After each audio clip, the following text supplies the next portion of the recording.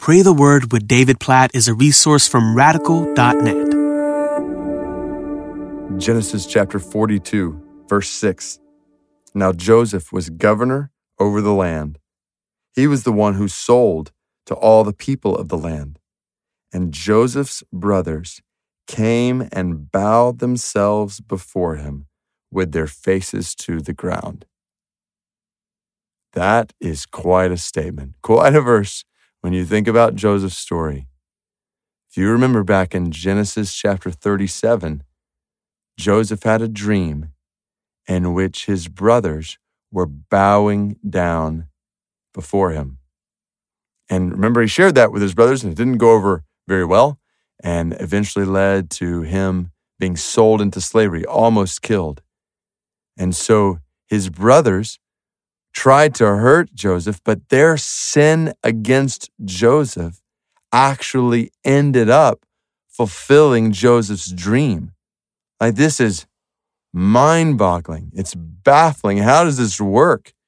Sin, evil, ultimately ends up fulfilling the good and gracious purpose of God. Like, how does that work? That is theologically baffling, but it makes sense when you think about it. This is the gospel, right?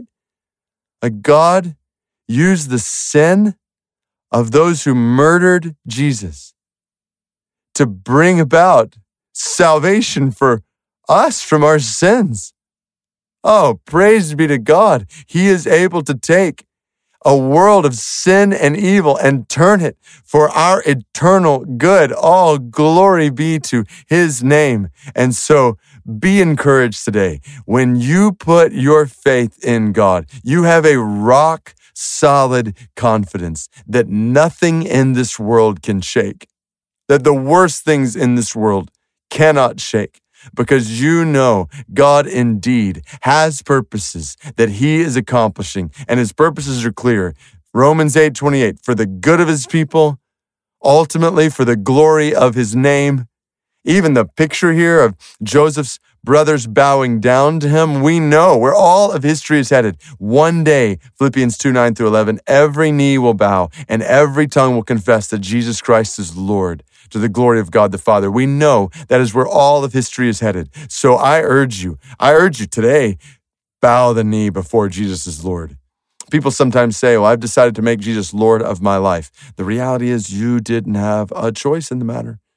Like, Jesus is Lord regardless of whether or not you make him Lord. The question is not whether or not he's Lord. The question is, will you bow the knee to his lordship now? Or will you bow the knee to his lordship when it's too late? Every knee is going to bow. Every tongue is going to confess that Jesus Christ is Lord. That's where all of history is headed.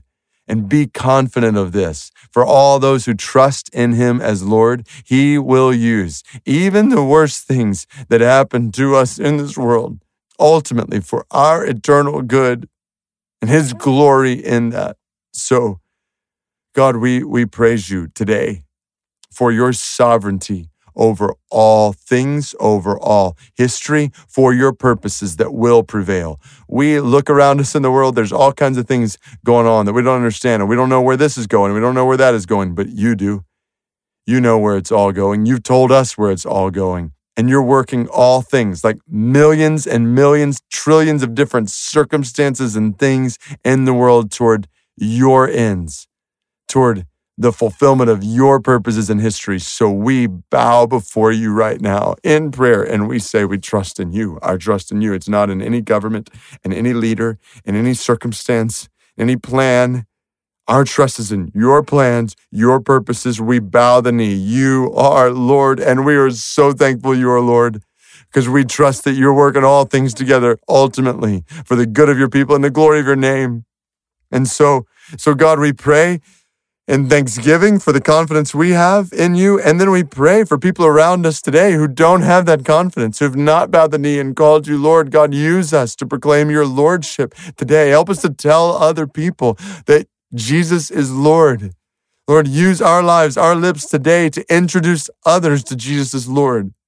Lord, don't let us stay silent with this gospel. And then for people, groups in the world that have yet to hear this, God, we pray for the Zaza Dimli in Turkey, and almost 2 million of them no known followers of Jesus. God, please change that.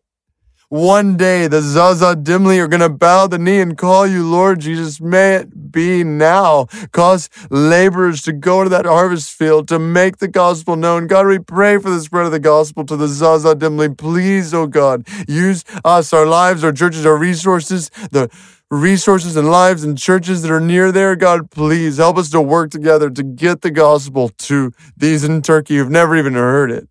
God, we know where all of history is headed, so help us to live toward that end with trust in you every step of the way.